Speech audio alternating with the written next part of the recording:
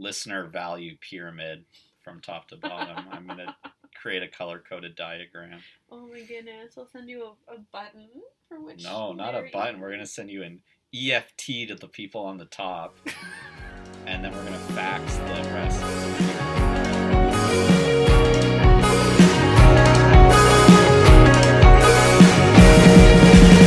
Made our way to the coast with the cannibals. Welcome to CanCon, your Canadian content show where you can listen in on our conversations about cannibal films.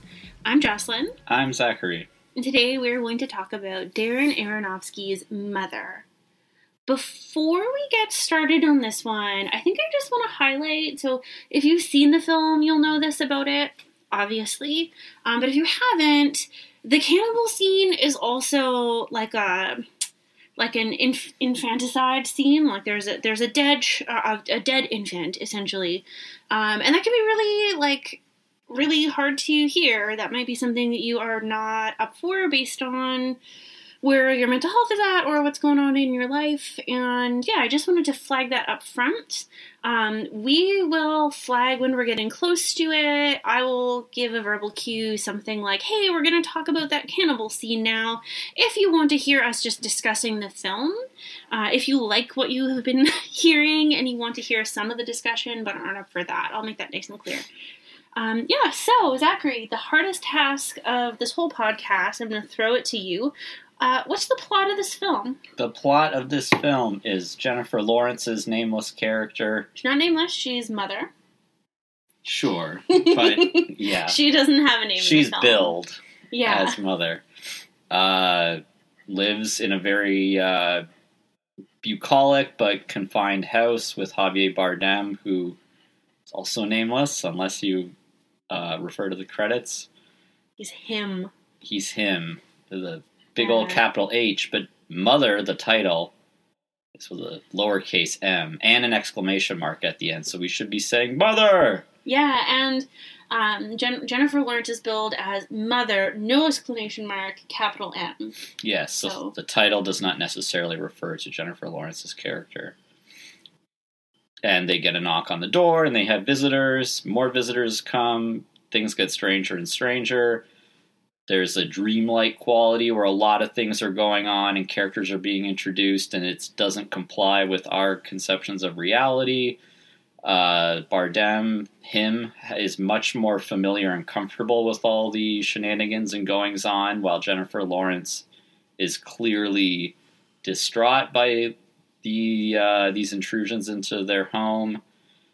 The visitors are almost uniformly very chummy and adulatory towards Bardem and hostile or kind of sinister towards Mother. And things get more and more involved. We get a lot of allusions to religious stories and religious custom and religious beliefs, but like predominantly, if not exclusively, Christian. And all hell breaks loose towards the end, and we get bloodshed and murder and armed insurgents running through the home, shooting at people. What does it all mean? I'm going to the rest of the podcast will just be Jocelyn now, because I did the hard part, and Jocelyn has the easy part, which is making sense of all the concrete description of the actual events of the film.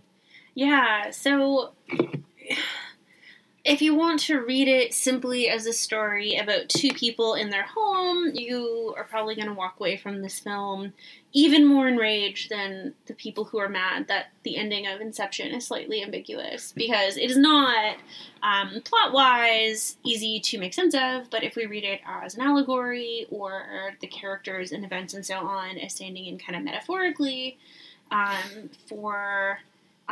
Zach, you pinned it right down for some things happening in Christian history, mythology, theology. I am curious about Jewish readings of this text, actually, for theological reasons. which we will get to, but I don't have insight about like how to make those readings, or even if Jewish readings of this text would be different, or they would be different for sure. We will get there. What that would look like. So if you are a listener who happens to have some insight into those things and you want to be really nerdy and send us a letter about it, we would love to receive that and kind of learn about that. So what's the first... I mean, for me, I think of the film as being about, like, God and God's house. Like, it's just very clearly that, and then, like, all of human history happens in the house, and there is a child who gets murdered, and there is disagreement between Jennifer Lawrence's character, and what is the name of the man who plays God? I'm so bad. Javier Bardem. Javier Bardem. There's disagreement between Javier Bardem's character and Jennifer Lawrence's character about how to handle the death of the child. And it's actually a cycle, which is really interesting to me. So the film begins with this close-up of a woman's face, and she is burning, and she is being consumed by fire. And then the end of the film, and we get this, she's consumed by fire, we get kind of a reversal of the fire, or so it seems. We later kind of learn that rather than a reversal of the damage, it's kind of a regeneration of the space. And we open with Jennifer Lawrence materializing in bed and waking up, looking over her shoulder and looking for her partner and saying, I think she says babe. Is that she calls out? That sounds right. I think that's right. And then at the end, after the disagreement, again, we're gonna... Please don't listen to our podcast if spoilers are a thing for you, because, like, we are going to spoil the ending Unless you only want to listen to my plot synopses, where I tend to just kind of keep things as vague as possible and avoid committing to any one description of events. Sure, yeah. Listen to Zachary's descriptions and then nothing else. And so at the end, we see Jennifer Lawrence's character, who is really, like, spiritually bound to the house itself. That's one of the things I want us to unpack a little bit.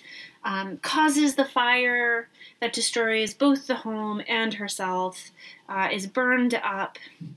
Javier Bardem's character asks for the one last thing, which is her love.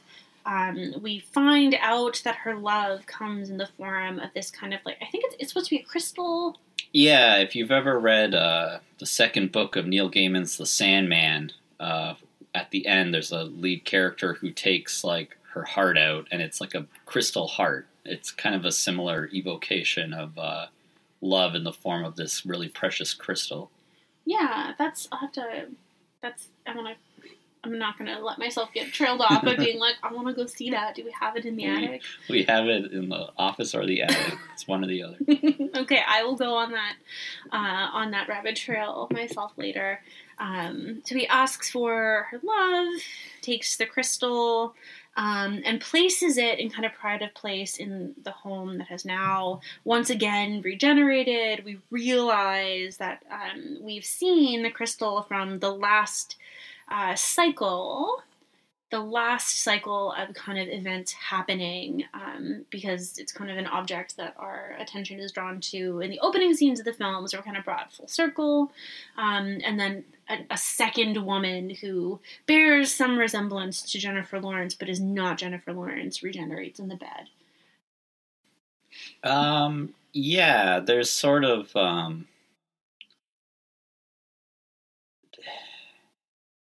I don't know that I have much to say about the cyclical nature of the plot specifically, but I will say that as far as the religious and Christian analogies, you kind of get...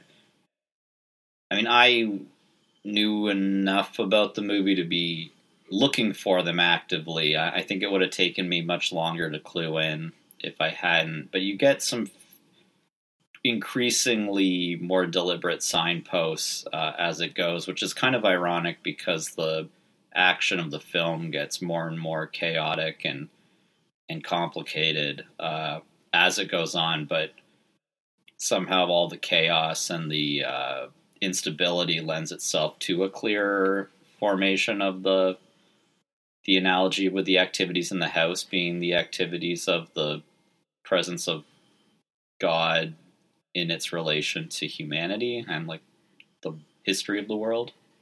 Yeah, I think part of the reason for that is that we go in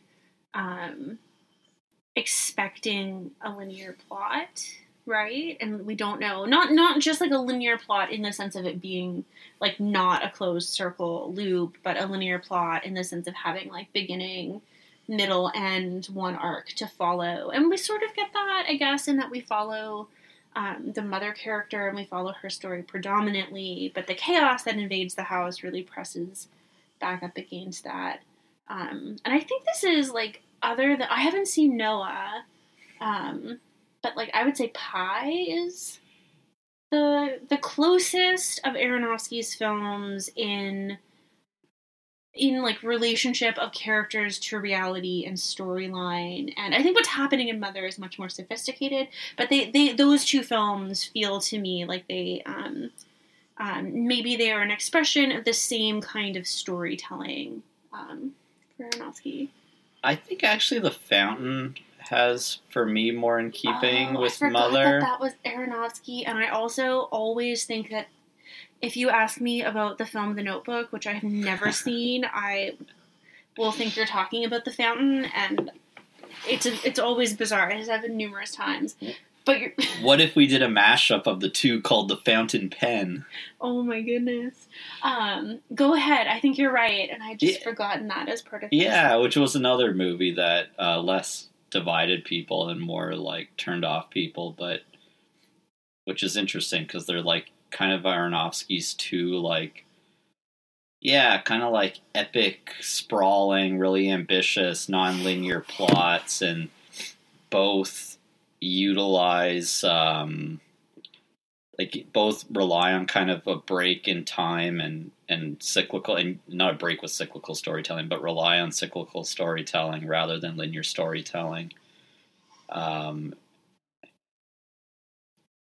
they're both they both tell I almost said deeply tragic stories, and I don't think that the stories are tragic because of the cyclical nature and some of the framings around them, but stories with really hard tragedy in them. But they're also both like stunning. Like they're both super beautiful films. Yeah, they both do. Are definitely interested in how you can use, for instance, like CGI to represent non-material things and have it be part of the story, not necessarily the story itself, but part of the storytelling.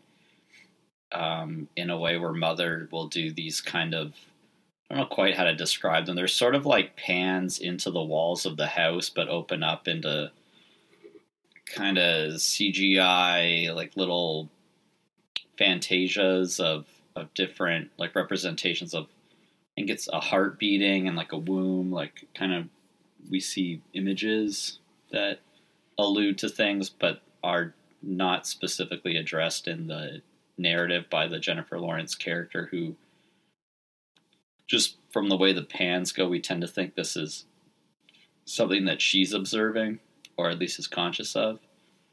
Yeah, I think for me, I've been thinking about this a lot because I have some new information that I stumbled into incidentally. Ooh. You know it already. Exclamation mark. New information. You know a little bit about the character Sophia? The biblical character Sophia? I was telling you about this. Yeah, which I want to... Via Facebook Messenger link. And I came across it. So one of the things that is interesting, I think, discussing this film with you, Zachary, is I am a person of faith and a believer, and I don't want to put words in your mouth and tell people what your belief is, but you are. I am a atheist and a material realist and very much a skeptic, but I'm really interested in things like Gnosticism and Jewish mysticism and Bible stories. Yeah, and so we both have different investments, maybe, in the meaning of films like this, but I think both have a deep interest in them. Nonetheless, And so for me, the CGI stuff, I was so puzzled by its significance in the film the first time I watched it. And for me, with the new information about the character of Sophia, it is because there's a question in this film about whether the mother character herself is, like, what is her relationship to God, right? So in the sense of, like, is she made of the same stuff as God? Is she a part of God? Is she a human woman made of flesh and mortal the way that, like, you and I are? That God is conjuring for God's own purposes? Like, what does she have anything of divinity in her at all? And so the character of Sophia, and again, my information about this character is super surface level, so I'm excited to do more reading that I didn't have time to do in preparation for this, but is a character who is basically been, like, written out of the Bible because of misogyny, and is a female character who gets written about as essentially a figure who is talked about as being like God's wife, but also, like, the feminine embodiment of the quality of wisdom. And so a podcast that I was listening to that is about, like, feminist interpretations of the Bible, this is what my entry into this knowledge, sort of in passing, because it came up in an episode that, like, they were like, we'll explore that when we get to a part of the Bible, and I'm not yet reading together with them. But essentially, instead, like, the character gets written out in parts of John where you get, like, the reiteration of, like, in the beginning was the Word and God was with the Word, is more like in the beginning it's God and the Sophia character who, are together doing divine things and creating. And so for me, the CGI represents the way that Jennifer Lawrence's character, Mother, has that spiritual link to the house, and her own health and the house are, like, deeply, deeply entwined with one another, as the things that she has in fact created.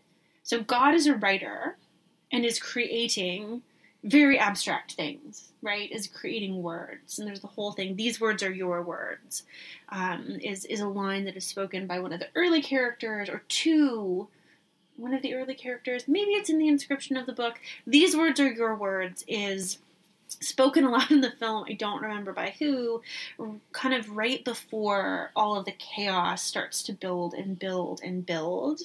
And then there is a lot of disdain and mistreatment of this other half. So it's one of the ways that the film, I think, tackles misogyny, both in the way that Mother is treated by the people who come in adoring the God character, or the masculine character. I mean, that's, for me, I'm like, oh, that's why the character is not named God, but named him, is because these are two elements of divinity.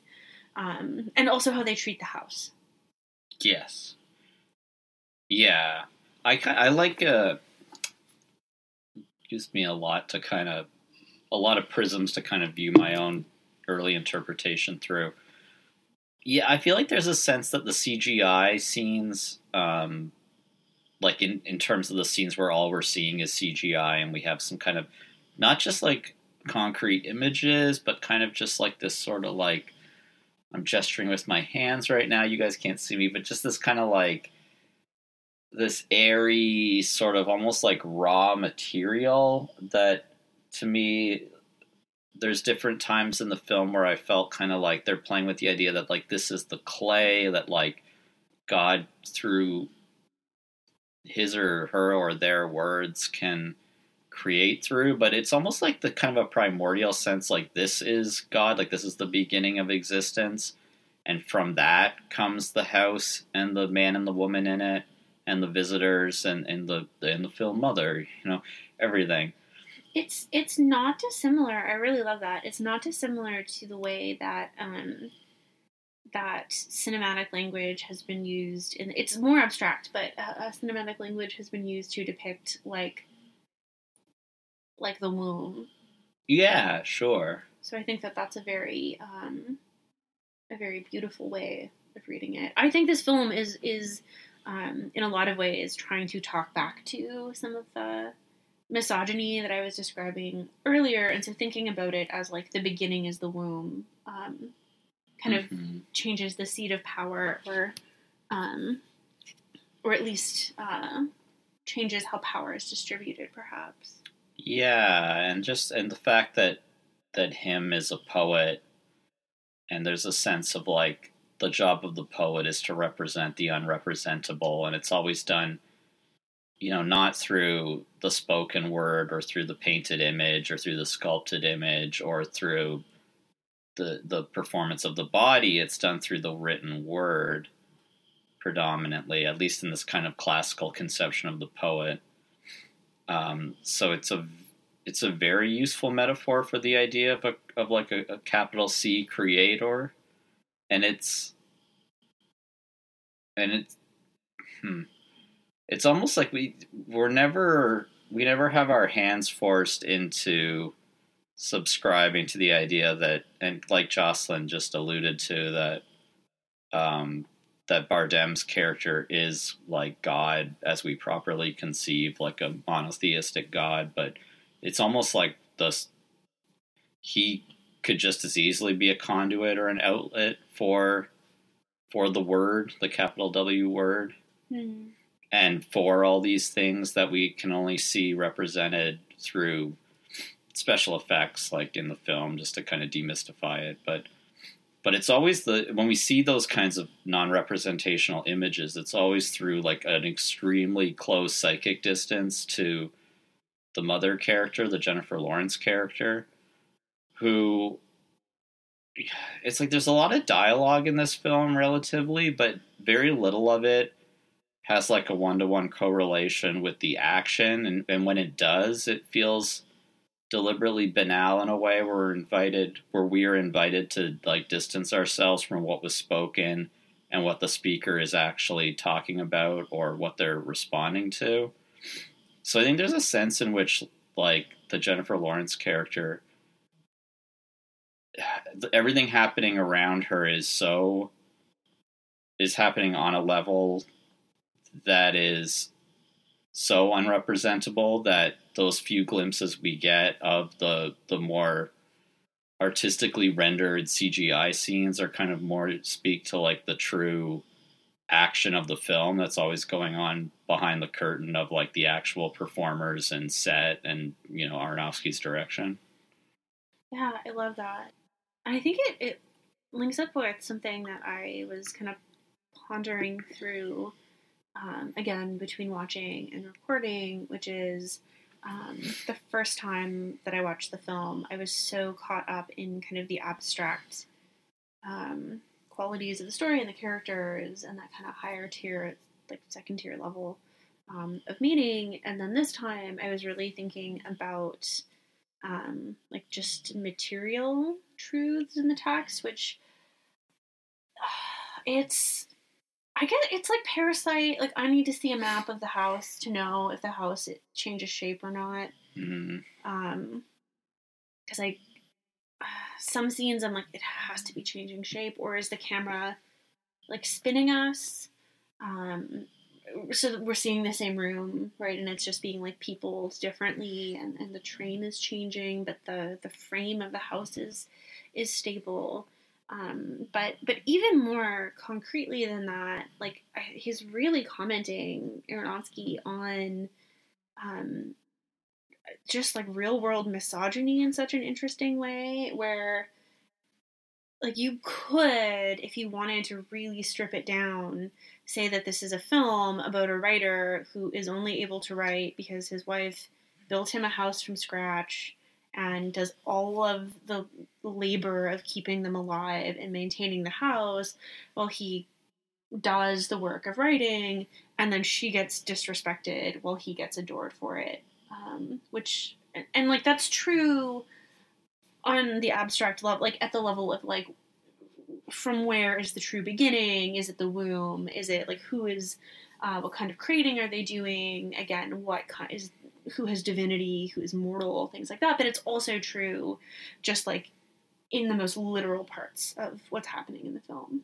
Yeah, it in a way where those literal parts, like, yeah, are totally open to like the most expansive of metaphorical readings, because it comes down to, it's like, it's not just who has dominion over the raising of their child, because as soon as the child's born, the Bardem character wants to, hold the baby himself and kind of keep him away from mother, allow the unwelcome guests to see the baby and touch the baby. And it's all, there's very real world material parallels to, say, for instance, like navigating child custody, or, the sense in which he's always, there's a kind of a Don Draper sense of he's entertaining all the guests while the Betty Draper, Jennifer Lawrence character is, getting Heinekens out of the fridge. Yeah, and we're not going to surprise people with talking about the stuff we noted at the beginning quite yet. We will get there, but even thinking about, like, just the really, like, we can think about the difference in how in heterosexual couples, like, male parents and female parents are treated, and also how, like, what is expected of them in terms of like caring for the child. So, like, the idea, and this, it doesn't get represented if you haven't seen the film, and for some reason you just like to hear us talk. This doesn't get represented in the film, but things like dads being praised for taking their kid to the park when, like, mom's there every day, and our cauliflowers ready. So I will finish this thought, then we'll break for our roasted cauliflower for dinner. We are eating vegan tonight, but also, thank you to anyone who doesn't watch the movie but just likes listening to us talk. You're the most valuable listener of all. I will say thank you also, but I'm not going to ascribe layers of value to our listeners. Tune in next week. We'll have the listener value pyramid from top to bottom. I'm going to create a color-coded diagram. Oh my goodness. I'll send you a button for which... No, not a button. We're going to send you an EFT to the people on the top. And then we're going to fax the rest to the people on the bottom. Oh my goodness. Okay, let me finish this thought before you're creating a hierarchy of listenership here, before you get too carried away. Yeah, like, so there's that piece, but there's also the same with, like, who is responsible for keeping the home nice, is, like, who is responsible for keeping the baby safe, right? Is mother, and she knows that he does not, like, fully understand that as part of his duty, and doesn't take it seriously the way that she has to. Like, it's part of how she creates and what she creates.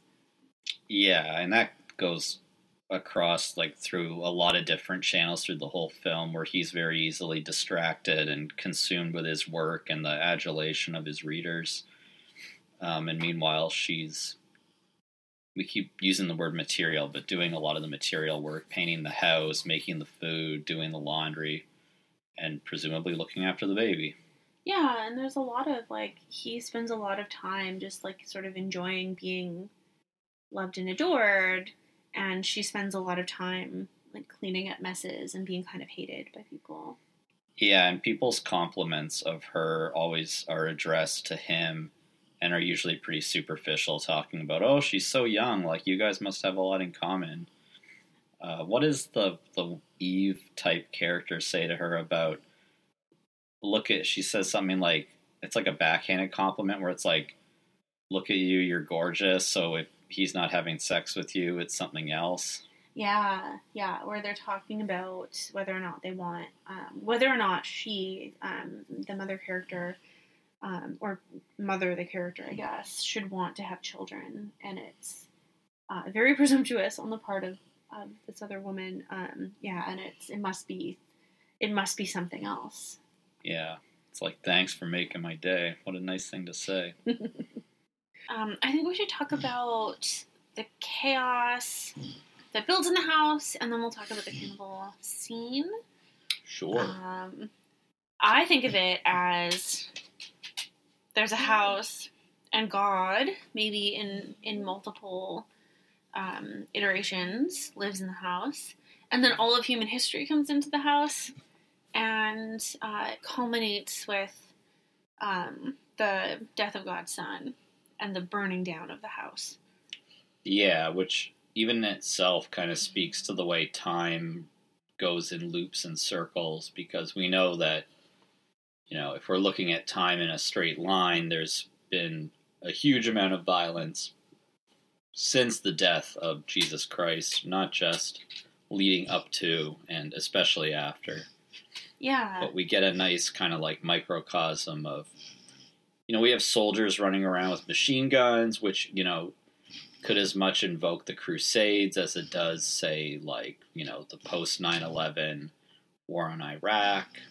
There's human trafficking that happens in the basement of the house. That's one of the eeriest, for me, it's the eeriest moment where there's just like this building chaos and things escalate from like a dinner party that's supposed to be for Mother and him to celebrate the success of his second book, which all of the copies are sold in one day, so they're celebrating this, and then different guests in the, and there's people coming in through the woods, and they're mostly admirers, and then suddenly, I believe the violence starts to uptick, or the chaos leading into violence starts to uptick after Mother's encounter with the character whose only build is misogynist at the party, who's like trying to pick her up, and he's like, he negs her, and then he's like, give me your number. She's like, no, I don't, or here's my number, or so. She's like, I don't want your number. She's confused, but also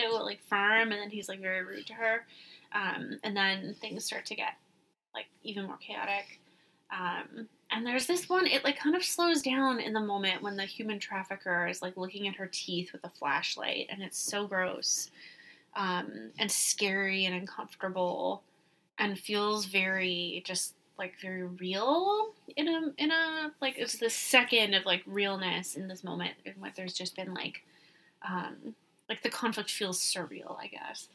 Yeah, and it invokes a lot of things, whether it's human trafficking in particular, or like assessing inmates at concentration camps, or there's some eugenics stuff going on. There's a scene towards the end where Mother gets really brutally beaten by a mob that I think for a lot of viewers who are probably more like hypothetical viewers and not people who would actually watch Mother, but kind of invokes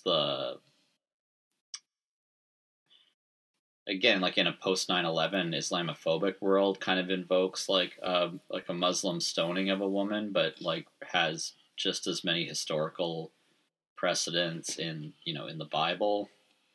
Yeah, I think the stoning piece is like that is something that belongs to all of the Abrahamic religions, right? And it is for practitioners, followers of all of the Abrahamic religions to just like all of the parts of scripture and biblical texts that are difficult and have violence in them. That's like a job of the people group to contend like very seriously. I'm not trying to be dismissive and be like that's not for other people, but I mean like it is the job of those faith groups to very seriously contend with those things for sure. Let's talk about the way that the chaos is shot, and then let's talk about the cannibal scene, because that happens after the cannibal scene. The beating? Yeah, immediately after, but it's all kind of wound into that big sort of, it's like a dark sort of like carnival, or like a orgy kind of sequence of just all sorts of violence converging at once in the house. Yeah. Yeah, the way the violence is shot and the way you move between like, I struggle to even describe, like, it's almost, they're not moments of, like, they're not still, like a tableau is still, but it's almost like the camera is, like, panning through the house. So it's a huge house. There's a circular staircase in the center that spans, there's at least 3 stories.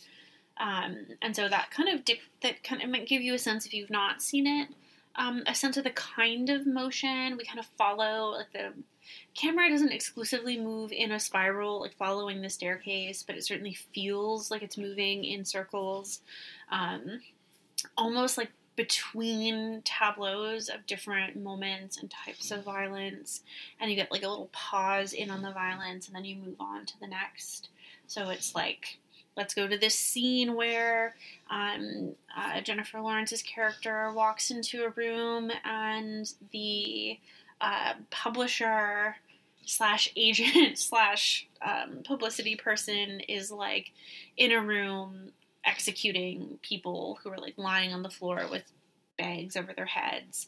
And then she like comes out of that room, and she's in the party, and she's kind of confused about why the people in the party are still doing what they're doing, and people are starting to steal things from the house. They want a relic from God's house, right? Or from this person who they admire, and she's trying to keep the people in the house from stealing from them, and then she turns a corner, and it's another scene of violence. Yeah, it's kind of like a House of Mirrors, or like a haunted house, fun house kind of sense of like there's no clear way out, and at the same time it not only can you not get out, rather than be confining, you're constantly winding up in different rooms where some new horrible thing is going on.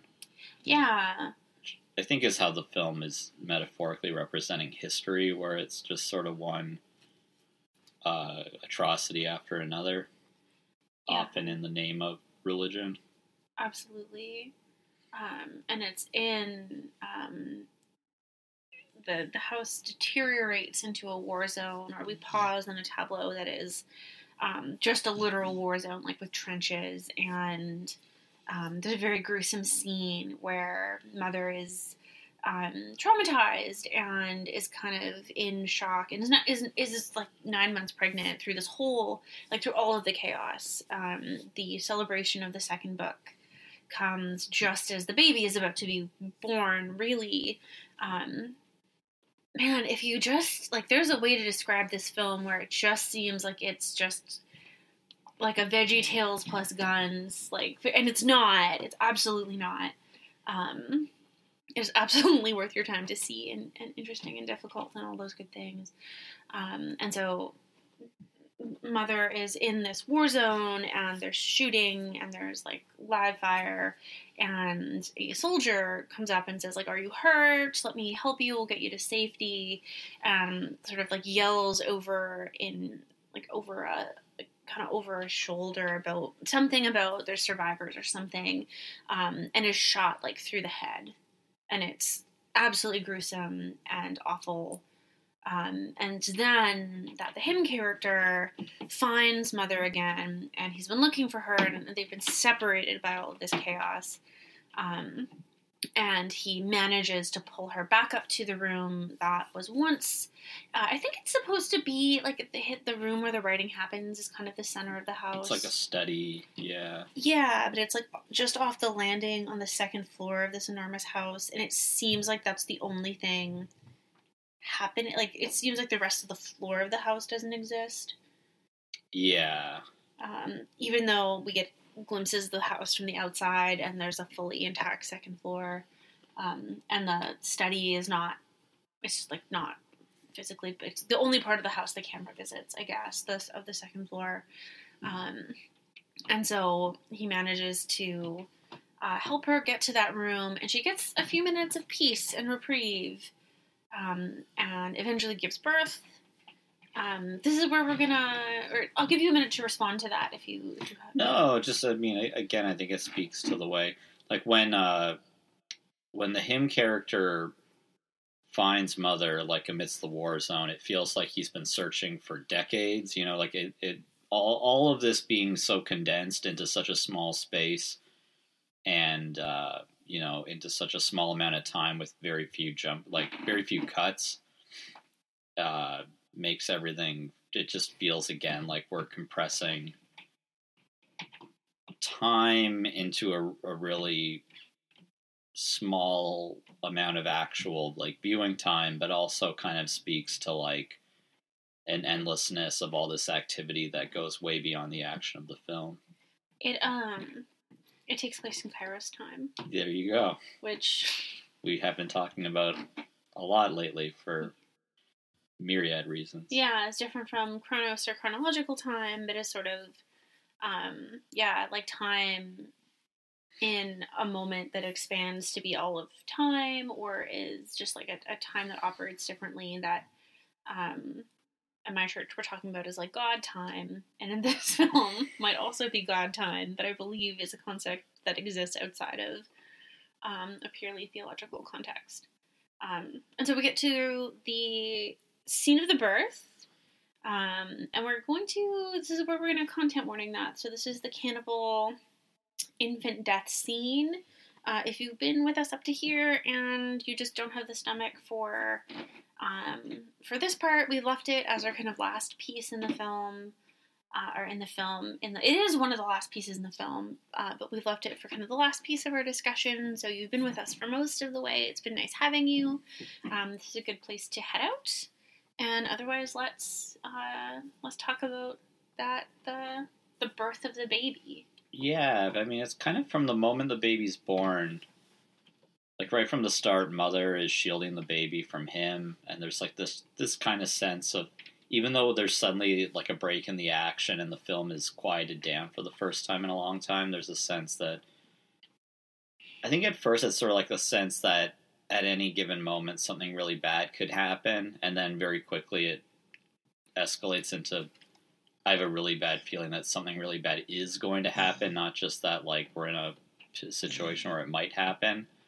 And then that dread is very quickly realized when the mob of him's admirers take the baby and start handing the baby, passing the baby along their hands, almost like crowd surfing the baby.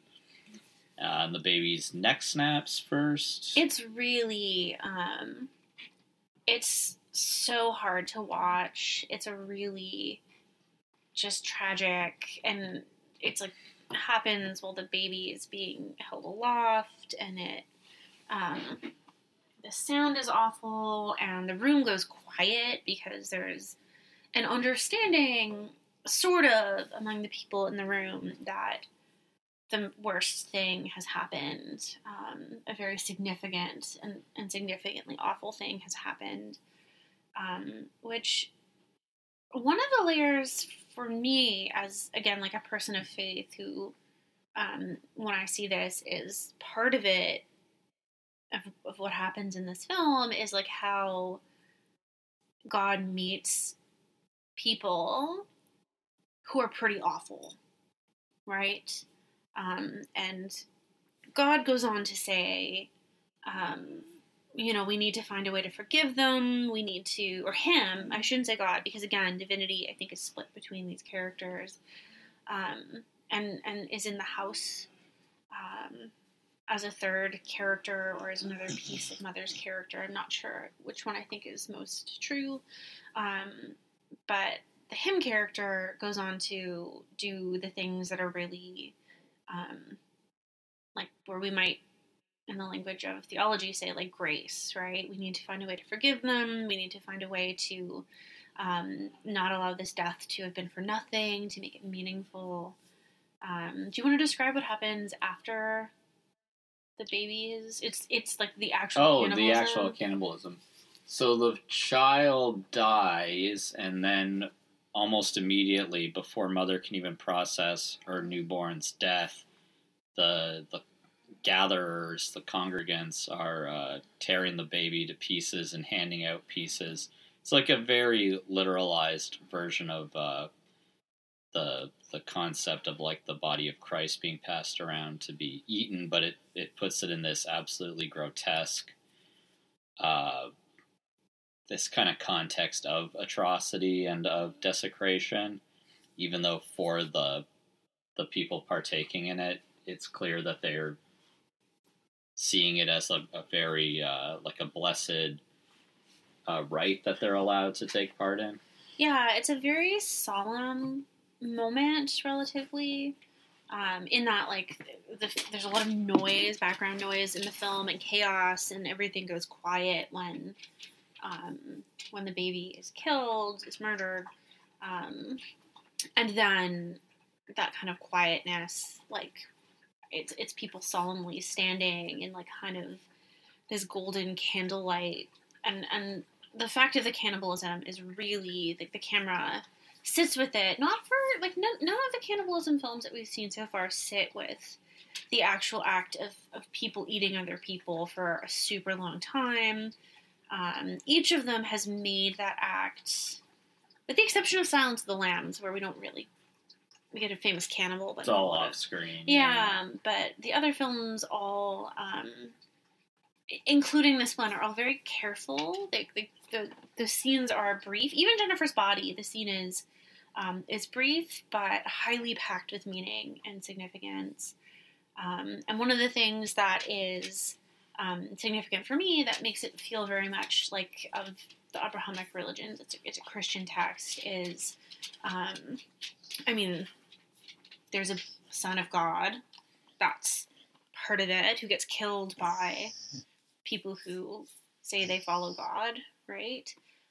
So that's a pretty literal connection. The theological implication is that it happens before the Son of God goes on to make any promises to those people, which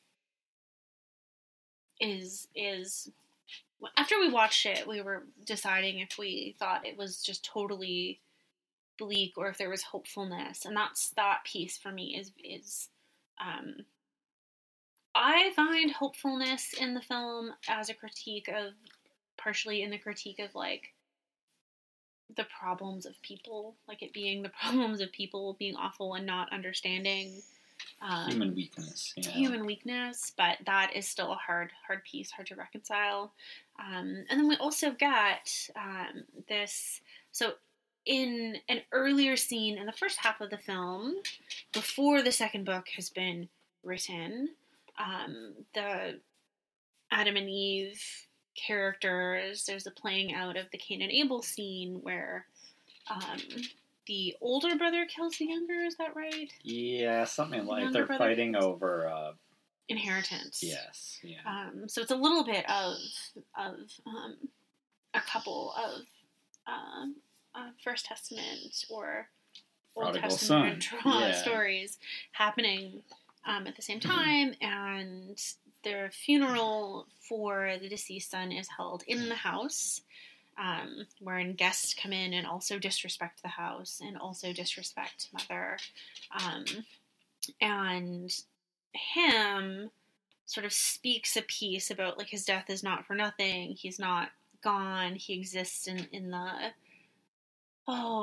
laughter and crying or something. He speaks a piece that's, like, very, very meaningful and touching. I'm not doing justice. It's beautifully written. Yeah.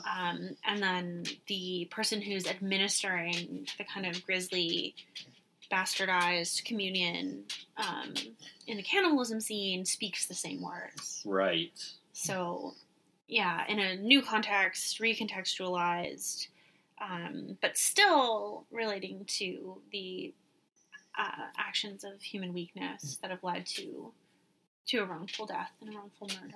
Yeah, there's actually, I'm just thinking about this now, there's a sense in which as more and more guests arrive at the initial funeral for the Abel character, and Mother tries to cast them out, it's almost like a Tower of Babel type dispersion, where suddenly, up until that point in the film, we have sort of like the Adam and Eve characters are at least having conversations with Mother and him, and from that point on, it becomes very chaotic, and there's more and more of a disconnect between what people are saying and how people are responding to them, and what the perceived meaning of any of the speech is.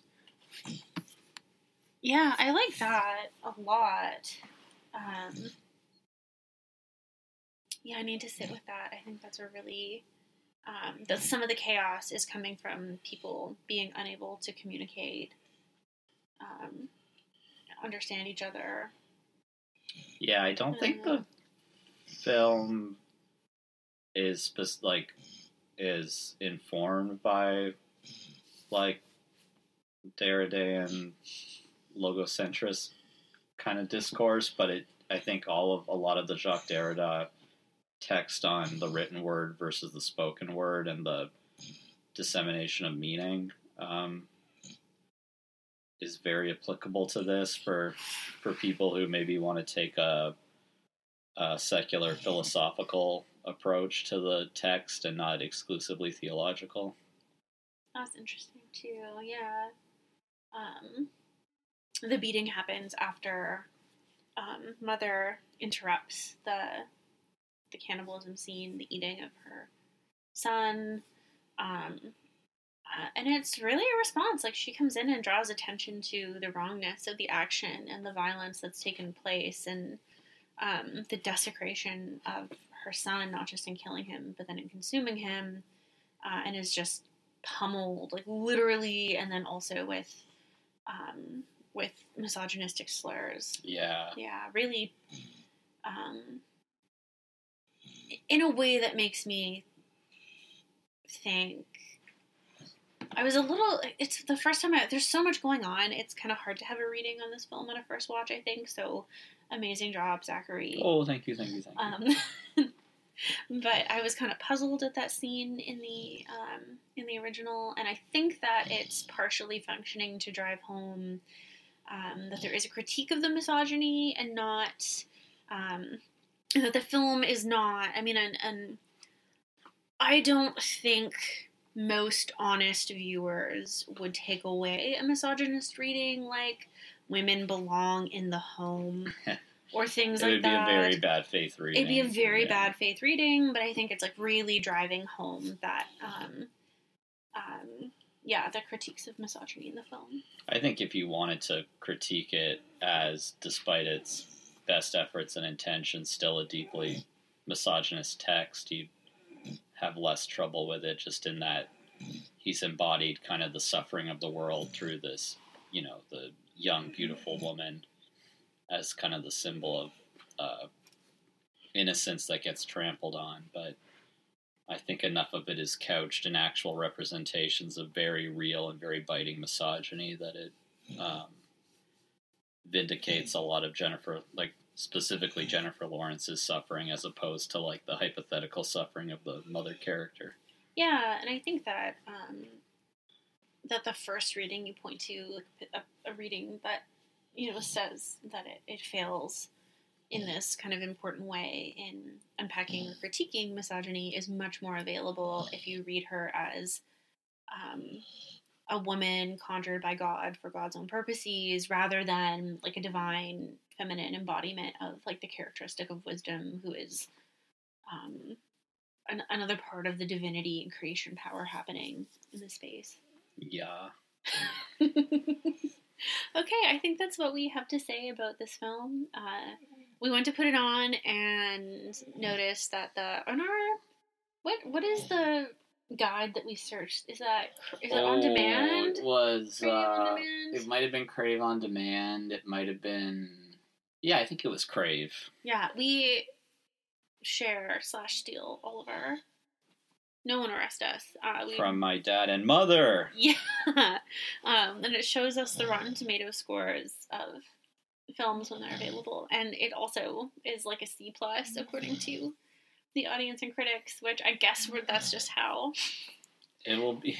How my taste in movies. I think it's a really good, smart movie. I have a feeling that until we watch, we're not going to talk about what we're watching in the hypothetical season 2 yet, right? Like, we don't want to spoil any of that. Finish your thought, and then we'll come back to that. Okay. I just have a feeling that until we get to some of the more, subtle and venerated classics like the original Texas Chainsaw Massacre, we're not going to see, 80% ratings. I think almost everything we've watched, I guess Silence of the Lambs, is pretty non-divisive in terms of most critical opinion. Not that it's one of my favorites, but it gave us an interesting episode. Yeah. But yeah, we have been kind of leaning towards the squeakier wheels with some of these movies. But that's okay, because the fact that they are not simply straightforwardly beloved, to me, almost makes their depictions of cannibalism more interesting. Because is it the cannibalism and the depiction of cannibalism that's part of what makes the film intolerable, or etc. to some folks, or is it other factors entirely? Is a question. And is there any more valuable coin in cultural capitalism than the rehabilitative reading? Everyone's going to be like, oh my god, I hated that movie. Then I heard it on CanCon. Now I love it.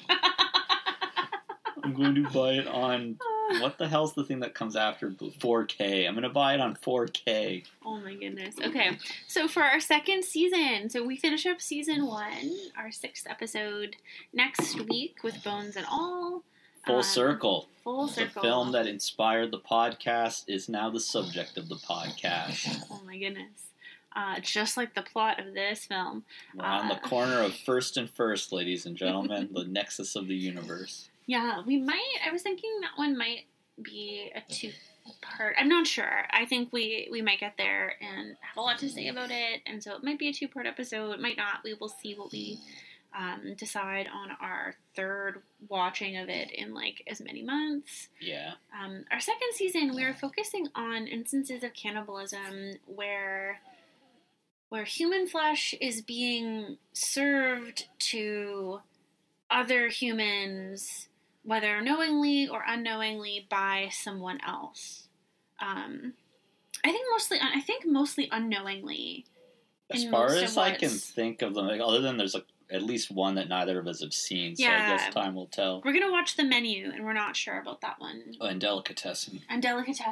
Yeah. But we think that human flesh is being served to other humans unknowingly, or they are unknowingly eating flesh of human flesh, importantly, that is being served to them by a third party. We are calling Season 2 Thanks Chef, because we're going to be a little bit silly about it. But if you have a film that that represents cannibalism in that way that you would like to hear us discuss, you can email us. I'll put our email in the show notes. But it is cannibalconversations@gmail.com.